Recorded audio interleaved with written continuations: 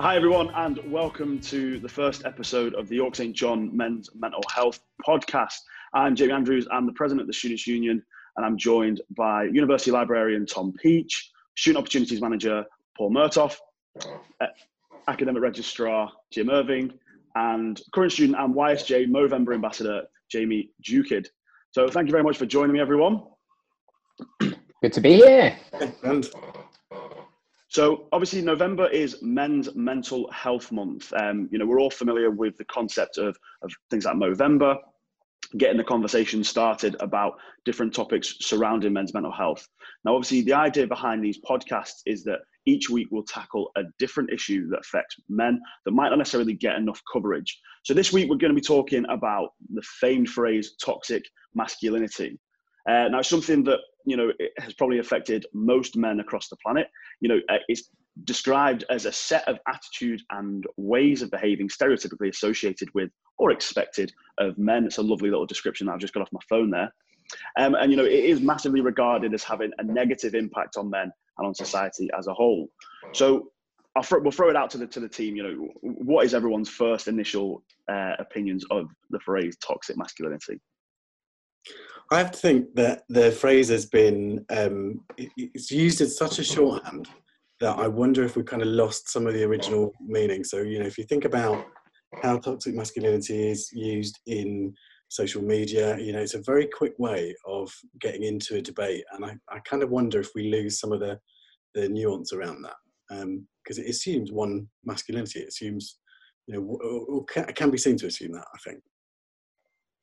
I think for me personally, I think it can be defined by kind of the societal kind of key expectations of the way men behave. They expect men to be very strong. They expect them to not show a great deal of emotion. There's all sorts of these traits which I think kind of, because of social norms, men just are expected to comply with this kind of toxic masculinity almost.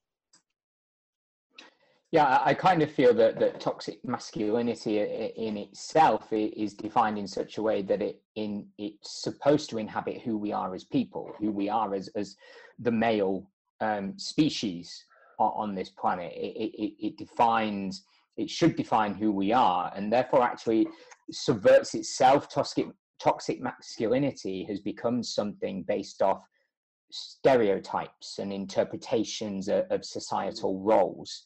And therefore toxic masculinity is in fact masculinity, and I use that in subverted commas, like going back to what Jim was saying about there even being this concept of masculinity. It breeds from that, but we have to treat it in such a way as men that we have to hold it as a positive rather than a negative. Yeah, I think obviously a lot of people have hit the nail on the head there. Go on, Tom, you were going to say something then. Yeah, I think for me, it's a useful concept to force everyone to ask, who is it toxic to? So obviously today we're thinking specifically about men's mental health. So we're thinking about the toxicity, both inwardly and to the wider men's community. But it's a useful concept as a whole to think about who else does this impact and in what ways does it impact other people. And from there, you start to branch out and see its impact on not just expectations of men, but expectations of women.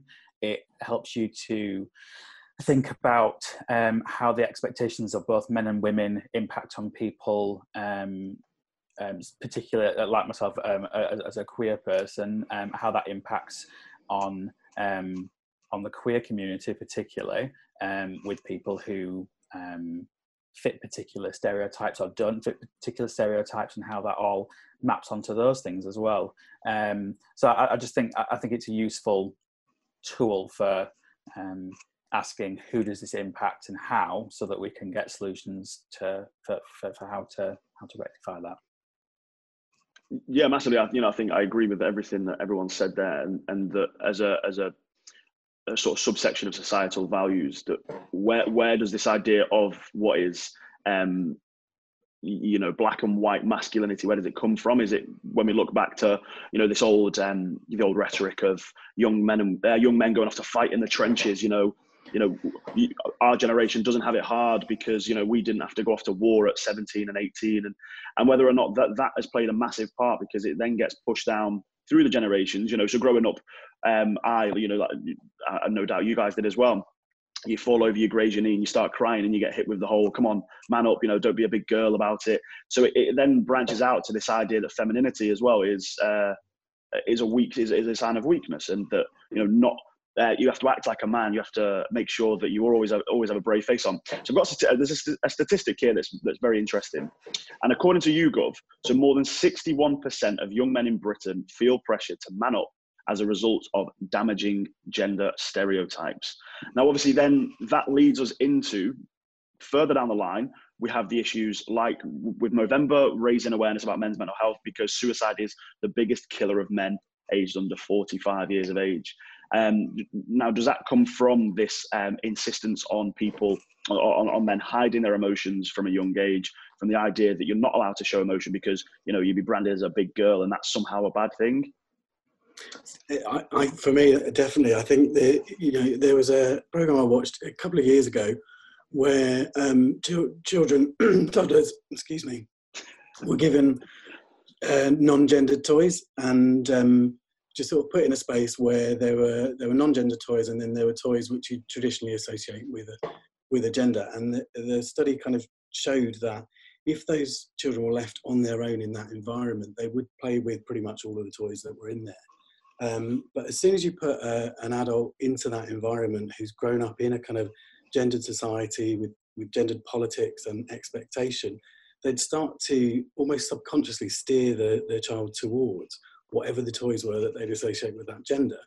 And I mean, this is so deep-seated in how we sort of expect ourselves to behave. Even talking about this, for me, it kind of brings up a sort of almost a feeling of how am I going to be judged for what I say about gender and about masculinity and how I identify myself. I certainly think growing up, I could ultimately say I'm a stranger. Even now, even at my age now, I'm a stranger to my emotions, because we are taught, and I don't even think it's a fault of anyone. I think it's just something that's become implicit within society, that there are these expectations on genders to act in a certain way. And because of that, I don't even think we need to get told in some respects to man up. I think much like you learn to hold a spoon and you learn to feed yourself and you learn to drink from a cup, it's almost instinct, but no one, or very few, correct that instinct, because it provides this now, as we now know, because we're more conscious of it, this negative expression and this negative way of thinking. But it does pose the questions as to whether what we expect of men and women is right or wrong, because as Jim's alluded to, you have to be conscious about what you're saying about it as well, because you don't know how people are going to react, because there's so many different interpretations of things and people have so many different beliefs. It's very difficult to know if you're saying the right thing, the wrong thing, and you almost have to tread the line. And I think that's a very dangerous position to be in sometimes, where we can't openly express our thoughts because of the fear of backlash over expressing those thoughts. I think for me, I was never necessarily told to man up, but I learned very quickly to relate the concept behind manning up with what people needed of me. So, for example, I was never told to man up, but I was told I was a very emotional child, and a very sort of, reaction to bullying and things at school, because I was very flamboyant and things like that. The reaction was always, "Oh, you need to stop being so sensitive." That was what I always heard: "Stop being so sensitive." And I think it's very easy to internalize those kinds of things, that, your reaction to, things which should elicit an emotional response, like bullying, like, unjust things happening to you, your reaction should be an emotional reaction. That is a normal, healthy thing, except what we're told is, "Oh, stop being so sensitive. You need to get yourself sorted about that," rather than saying, "Do you know what, that's not a nice thing that happened to you, let's sort that out." The reaction is, you need to stop being so sensitive. And I think that's because something that happens at such a young age. It's hard to unlearn that. It's still something that I'm trying to unlearn now. You know, every time something happens, I think, oh, did I overthink that? Did I overreact to that? You know, am I being too emotional about this? And that takes up so much brain power and brain time just to try and unlearn something that we've been taught from a very young age, really. I think that idea about the way children are brought up is really interesting, because I think there's a lot of that the relationship between kind of the physical health and the mental health side of it, where if you're a child and you fall over, you hurt yourself, you get told, oh, it's fine, get up, you'll be fine. And I think that applies very much to the mental health side of it as well. If you were a child in a school and somebody said something unkind, your teacher, your parents, whoever would say, oh, it's fine, just get over it. And as children, everyone's told to bottle up their feelings, not to share it. You're not told to go home. You're not told to speak to your friend about it. You're just told, oh, it's fine, get on with it. And it's no wonder really that as adults, although it's getting better, most men still don't really speak about their health. And it's no wonder that's the case when as children, we are kind of drilled into us that you shouldn't be having those conversations. I know a study that was done quite recently said that during the first COVID pandemic of the spring, 45% of men said that nobody had asked them how they were coping with the global pandemic and the lockdown. And unfortunately, that's not really surprising to me anyway, because I think while we've came so far in the last 10, 15 years or so, in terms of being open and transparent about mental health, whether it's men, women, whoever, there's still so much work to be done. But kind of during a global pandemic and when everyone's isolated, it's just so much more important right now. I think there's just such a massive, because there's such an attachment of emotion to being a feminine trait and not a masculine trait. And because it all falls down to society building itself around the idea of masculine concepts and ideas being, further up the hierarchy of feminine traits, that has such a massive impact on all aspects of how we live and navigate life. I mean, there was a video of a reporter trying to interview Trump supporters, and they were asking this one woman about having a woman president, and she was just like, no, you can, president is a man's job, because a woman would be too emotional, and that would be too problematic, and she'd start all the wars really easily. And the interviewer was like, well, all the wars have been started by men so far, so how does that work? And I think it's once you start thinking about how different traits, particularly emotion, becomes very gendered, and how that has such massive implications for not just our own mental health, but then politics and who people vote for and how people navigate around people in public space. That it's really difficult, and that all circles back then to individual mental health. So like, how is everyone going to see me if I enter this public space, or if I at work, for example, if I decide to go for a more managerial position where I'm more prominent, I'm in more meetings, I'm seeing more people, how people are going to respond to like for me, the more feminine aspects of my presentation, how people respond to that, how people respond to the fact that I can come across more emotional in certain situations, and then we see how it has real impacts on how people go about their daily life, which then circles back to mental health again. So it's this sort of never-ending cycle that sort of never ends unless you try and find a way to sort of break it, really. And I think we have a very dangerous position at the minute, where talking about these expectations and these beliefs of behaviors and things, and how that has a massive impact on people's mental health. We are in a very dangerous position at the minute with our youth in regards to that. There is a child mental health crisis, and that is often led by expectations put on kids, which then comes through to adulthood. It will, if they don't deal with it now, it will transcend to what we have now, because they're living by those expectations that's put on them to do well in school, to be academically amazing under these pressures set by government. And then when they complain that they're struggling with things, they are then told, oh, buck up, get on with it. You know nothing of suffering. And we've seen that quite a lot in the pandemic situation so far, with reference to previous periods of suffering in global history. I notice now when I'm out and around, and it was something that happened when I was a kid. Tom, you referred to falling down in a park and things like that previously. I know when I was a kid, I fell down in a park, I cut my leg open, but because I didn't cry, because I was in shock at what I'd done, because I didn't cry, I got told, oh, you're a brave boy, like, not crying, like, let's go get you an ice cream and you'll feel better. And there was also that level of me not crying and being brave and masculine, as we would define it, is it got rewarded. Like, I got given a treat to make me feel better, but then in my head, because I'm in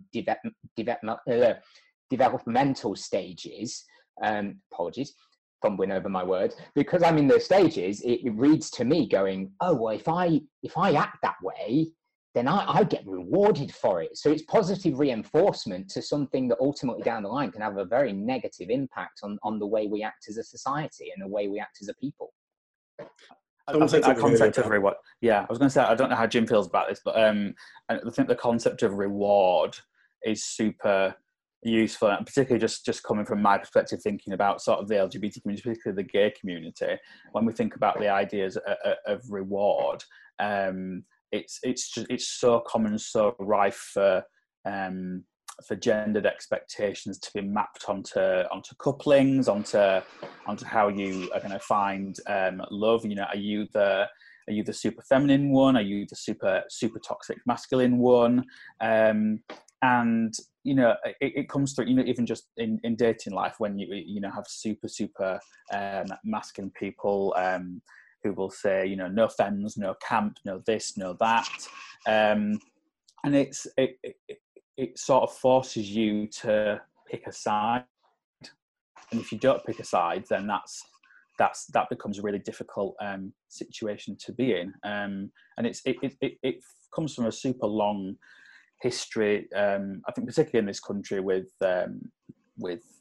particularly gay men. The concept of femininity and not being masculine is camp, and therefore that's something to laugh at. You know, we have it with, you know, for those of us who are old enough to remember Carry On films and Are You Being Served and all these kind of sitcoms where to be camp is the butt of the joke. It's the thing that we will all collectively laugh at. You know, the thing where we're not super masculine, and that really itself becomes quite toxic when you see yourself in that kind of situation.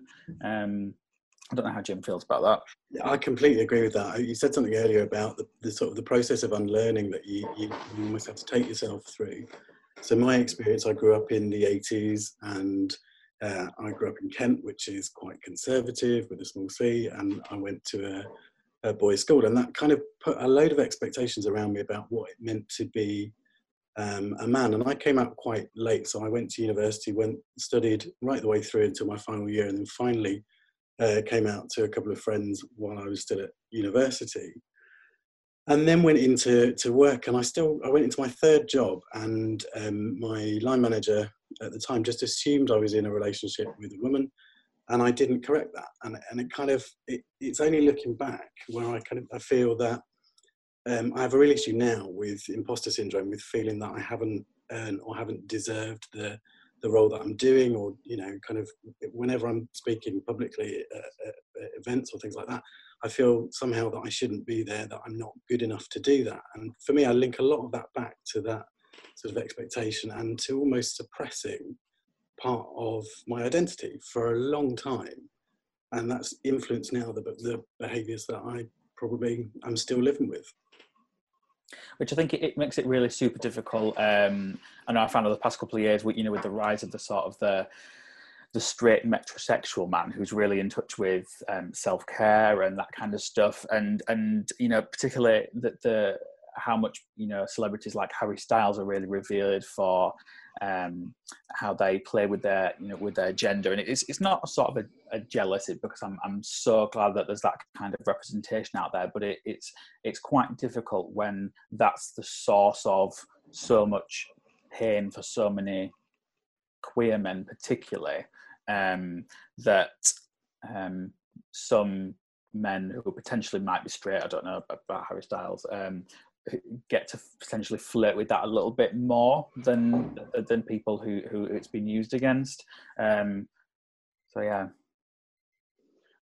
Sorry. I think there's some really, really like interesting points there. So, obviously something that I haven't really thought about, but I fully get what you mean. And we could talk about this as a completely separate topic. Is this idea of stealing traits and characteristics from I've completely lost like the phrase. But from sections of society that aren't typically normally represented or anything like that, you can take traits from them as long as you fit into more of what is potentially a socially accepted traditional norm. For me, like as a straight white cisgender male, I've never been in a box where I've been oppressed in my life, and I can never pretend to understand what it feels like to fit into a group of people that have been.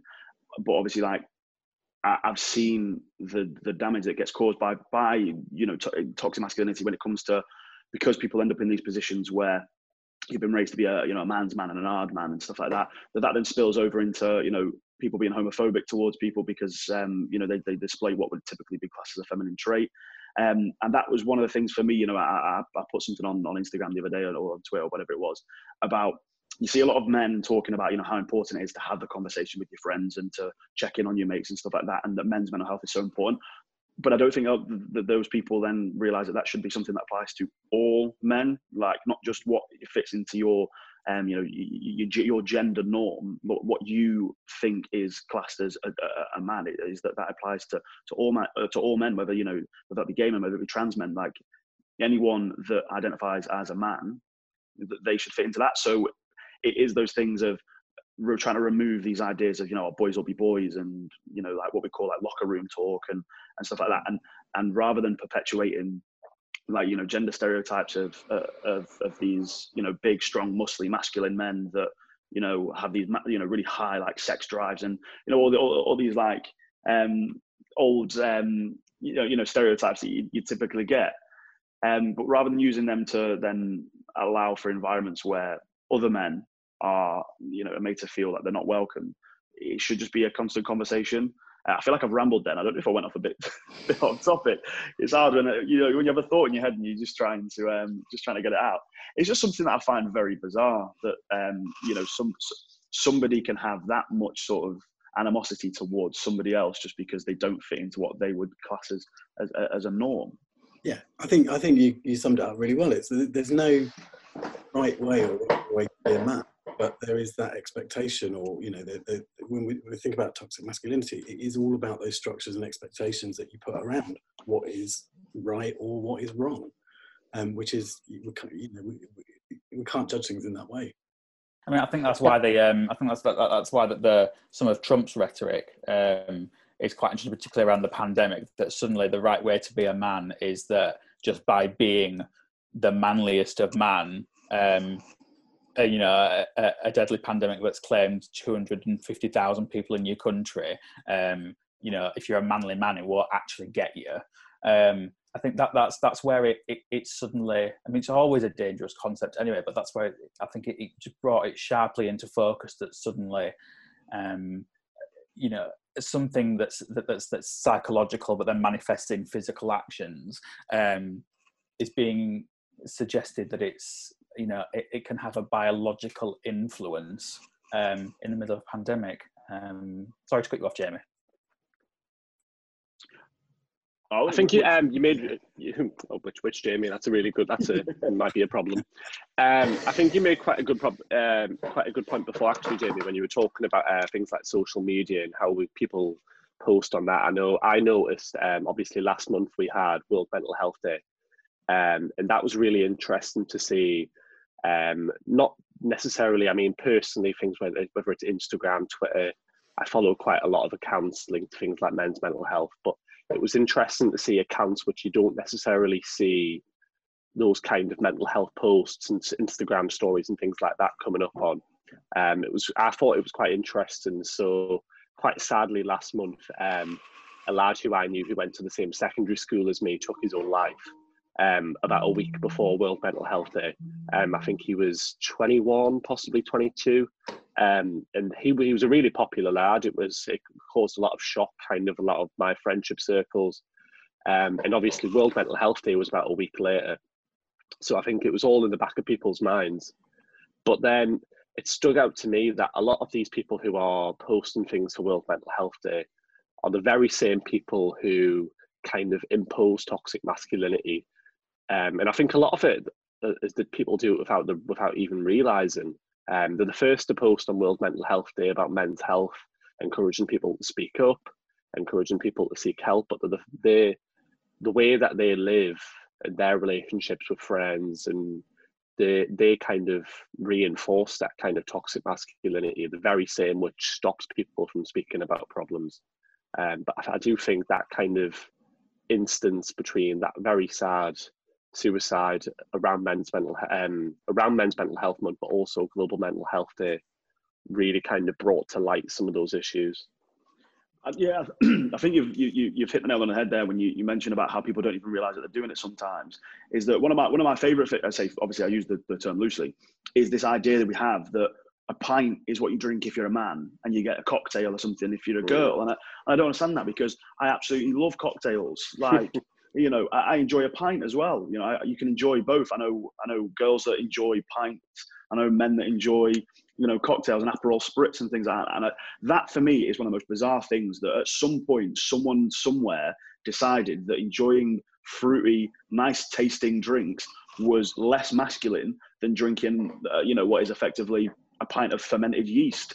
Like, you know, if you sit down with something with a parasol in it, somebody will be like, oh, you big girl, or, you know, and it just, for me, it just absolutely baffles me. And like you said, Jamie, as well, about how these people that in their friendship groups and stuff like that, they are reinforcing these ideas of toxic masculinity. People that use homophobic slurs like as just like language towards their friends and stuff like that, and it really does then branch out, because how many of those people don't realize or what they're doing? If you've got a friend in your friendship group, for example, that might be struggling with, you know, sort of gender identity or say like sexual identity issues, and if you and your group of friends are imposing these toxic masculinity like tropes on them, how damaging that can be. Yeah, I think that's why other you know, campaigns that are maybe not on the outwardly obvious to do with toxic masculinity become so important. So, for example, all the campaigns about reducing homophobic language on the football pitch and you know, by fans and things like that. Become super important, because whilst it seems like it's just something to do with, you know, supporting LGBT people in sport, actually when you look at the language that it's tackling, it's tackling language which is harmful to all men as well. So it's about recognising where these ideas are popping up in other sorts of campaigns and supporting those as well. Yeah, definitely. Yeah, I was going to say, we could go on forever, couldn't we? We could talk about a lot of things. I know, obviously, like when we mentioned before, before we started recording, we were talking about, you know, Boris Johnson and Donald Trump and how they are two effectively, you know, caricatures for this idea of toxic masculinity. And it is funny, like you mentioned before, Tom, as well, about how like it brings out this idea of going back to, you know, 1960 nuclear family gender norms. When I know before when you were mentioning it, I know exactly which interview you're talking about, and I was watching it last night, and he goes around and interviews different Trump supporters, and you know, it's even this idea of how like sexual harassment, things that Donald Trump says, is just brushed off as, oh well, you know, that, you know, men will be men, won't they? Like that's just him. But yeah, I think obviously like it's just important, isn't it, that as a society that we do start to move away from this predispositioned idea that to be a man you have to be, you know, 6'6" and, you know, muscly and never cried in your life, and, you know, you have to have served in the trenches in France and stuff like that, and that all men are men, and it's as simple as that, isn't it? Well, and we know the impact it has on health and life expectancy for various reasons. We've talked about the prevalence of suicide, but also the fact that men don't or won't seek help for other medical conditions because there's that kind of drilling in that expectation that you will man up, that you'll just get on with things. Yeah, I am not afraid to open up to say I have multiple sclerosis. I deal with an illness on a daily basis, and I live with it for the rest of my life. And it has days with me where it absolutely destroys my day. Like there's no other way to describe it. I have days where I suffer, but because of this predisposed notion that men are brave and tough and we should hide how we feel, I crack on. I put a smile on my face and I go ahead and I do what I do. I come to work every day. If it's the weekend, I will go out. I will still put myself through what I would do on a daily basis, even though I'm probably in absolute agony. But it's because of this notion, as much as I try to fight it, and I post videos and things about my mental health and things, as much as I try to combat it, everything's still ingrained. And it puts me off dealing with things. It gives me a distraction, and I don't face up to it. And I think a lot of men do the same thing. We bury our heads in the sand and we just move on, despite the fact how much we are hurting, be that with physical pain, be that emotionally. We just move on, because there is also the concept that, well, life moves on, so don't dwell on things. But sometimes things take over, and you can't avoid it anymore. I think from what Paul said, there's a really important nuanced conversation to be had about that's relevant for lots of the things that we talk about, where none of these conversations are about saying that as a man you cannot be masculine, as a man you cannot, as a person you cannot make the choice to, each day if you're struggling, to put on a brave face and to get through it, if that's the thing that supports you in that moment, as a personal choice. In the same way that there's nothing wrong with as a man liking blue and as a girl liking pink, if that's what you personally want. The problem for me where toxic masculinity takes over is where that becomes something that you're obviously doing for yourself, but then replicating as an expectation for everyone else. So, if you decide that, you just want to get through the day in however you want to, that's absolutely fine. There's nothing wrong with that. The problem of it becomes is when people then put on those expectations onto other people. So, or I just get through it by doing this, so why can't you? Or those kinds of things. It's about where those expectations are forced onto everything else, and it's a really complex and nuanced conversation to have, that I think sometimes can get quite reductive and quite black and white, and it's really, really not. Yeah, I think again, there's two really good points there. In the same way that, if you're I know this is a bit different, but if you're if you're really athletic and if you want to get up and run 10 miles every day, like, that's absolutely fine, but it can't be a realistic expectation for everyone to follow suit. And that you have to understand that some people might want to walk it, or people might want to run a little bit less. People might not want to run at all. In the same way that, like you say, that if you do want to identify as that typical masculine idea of a man, then that is perfectly fine, as long as you also accept everyone else and their choices. Excellent. Right. Well, I think that brings us to the end of this episode. There's been some really good conversations there. Massive thank you to everyone for joining today, and it's been a real eye-opening conversation as well. Obviously, to anyone watching that feels that they have been affected by anything that we've spoken about today, there is support there for you through the university, and you can go onto the SU's website and we advertise the support that's available there. But we hope you join us next week as well, when we discuss more topics relating to men's mental health. But until then, we'll just see you all later.